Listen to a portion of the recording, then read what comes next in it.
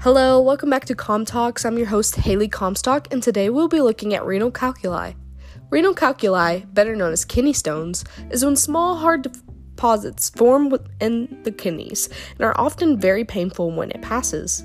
There is not one singular cause for this, but several factors play into effect, as your body produces too much of these crystal-like substances in your urine made up of calcium oxalate and uric acid.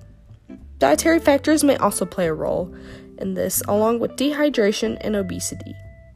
What happens in your body in regards to the urinary tract is hard crystal deposits form inside the kidneys, and kidney stones may not be detected as most of the time they stay stagnant, and they only cause real harm whenever they move around or whenever they try to pass through the ureters. Some kidney stones may be too large to go through the ureters and be passed efficiently through the urinary tract, and surgery such as gastric bypass surgery is needed when this blockage becomes severe.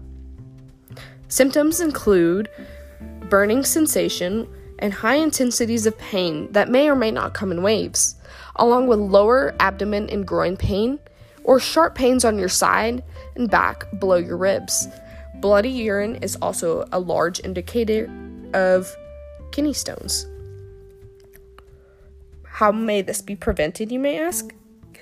Keeping a good diet, staying hydrated, and overall good health and exercise may help in preventing kidney stones from forming, or in more severe cases where reoccurrence of kidney stones happens, medications prescribed by a doctor may also help treat this. The sources provided today are from Mayo Clinic. Thank you for listening.